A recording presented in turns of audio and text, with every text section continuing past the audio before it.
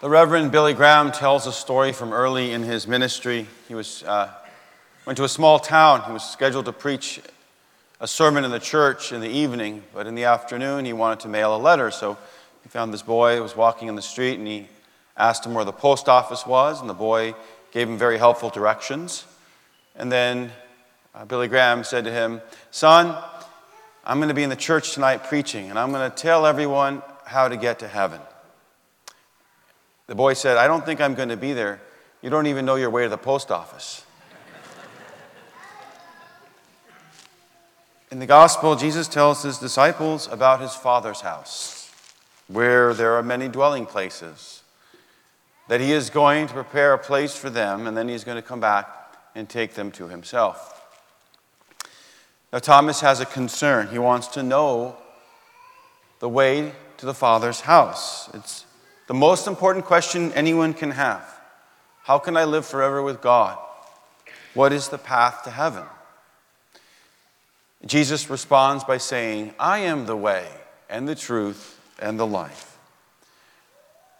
Now, this is an astounding declaration that sets Jesus apart from the other founders of world religion. Buddha described a way, but did not say that he himself was the way. Muhammad claimed to have a message from God, but did not identify himself as the truth. Moses transmitted God's commandments, the keeping of which would lead to a long life. But Moses never said, "I am the life." Jesus also said, "Whoever has seen me has seen the Father. I am in the Father, and the Father is in me." When I was a seminarian, I was teaching CCD one night, fourth graders, and the subject of the class was the Lord's Prayer, the Our Father. Thought I'd have them do an activity. I gave them each just one phrase from the prayer, and they had some paper and some coloring pencils, and they were to draw an image that reflected that phrase. And so they're busy, coloring, drawing away, and I'm walking around looking over their shoulders, and I see this boy. His phrase was, "Our Father who art in heaven." And what he had drawn was a man in a white tunic with, hair and a beard up to here, dark brown, looked just like Jesus. And so I said to him, I said, "That looks like Jesus." And he said, "Well, I don't know what the Father looks like, so I drew Jesus." And I thought to myself, that is a theologian, right? Isn't that what Jesus said? And isn't that the truth? If we have seen him, we have seen the Father. We cannot know God unless God reveals himself to us. We cannot behave in holiness unless God teaches us and shows us and helps us. We cannot have divine life unless God gives it to us. And God chose to do this in the fullest way in the incarnation of the second person of the Blessed Trinity, when the Word became flesh. As Pope Benedict was fond of saying, Jesus is the human face of God. So how do we enter Jesus, who is the way? Some people think it's just me and Jesus. If I put my faith in Jesus, that's all that is needed. But our readings today teach something else. Coming to Jesus means being part of the church.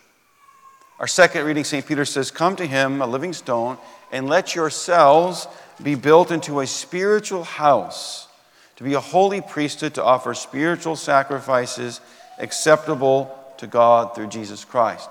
Peter is using here language suggestive of the Jerusalem temple. And that reminds us that Jesus spoke elsewhere in the gospel about his Father's house. Do you remember when that was? That was when he cleansed the temple, right? And he says, "You've made my Father's house," supposed to be a house of prayer, "a den of thieves." And at that time, Jesus taught that the true dwelling place of God was his body. And his body is the church, the community of believers led by the apostles. In our first reading, we learn about a very important development at the beginnings of the church. the ordination of the first deacons. They are given the task of administering the charity of the church so the apostles can focus on prayer and preaching. Just like in a building or in a body, each part plays its own role for the benefit of the whole. And the origin of the deacons was a response to a problem or a need. There was some good things that were happening, right? The number of disciples was dramatically increasing. That's a good thing. The church was taking care of the poor, especially widows and orphans. People were generously giving, and then the church was distributing to those in need. But that involves, of course, some kind of administration. The apostles had been doing this, but it was too much for them. And so they go to the people and they say, listen, pick 7 really good guys, faithful guys filled with the Holy Spirit so that they can assist us. Now, there was also a conflict as well. There was a cultural divide between the Hellenists and the Hebrews. So almost all of them were actually ethnic Israelites, but some of them were more Hebrew or Semitic in their identity. They spoke Aramaic.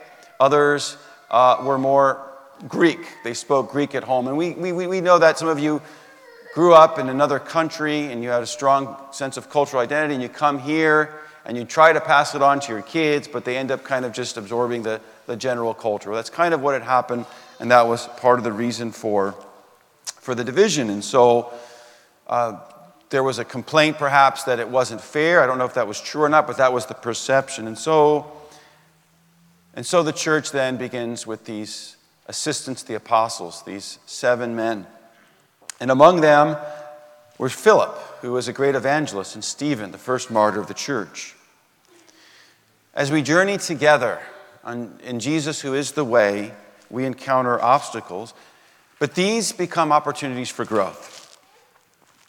Jesus enlightens and teaches us, and he stretches and he strengthens us through adversity.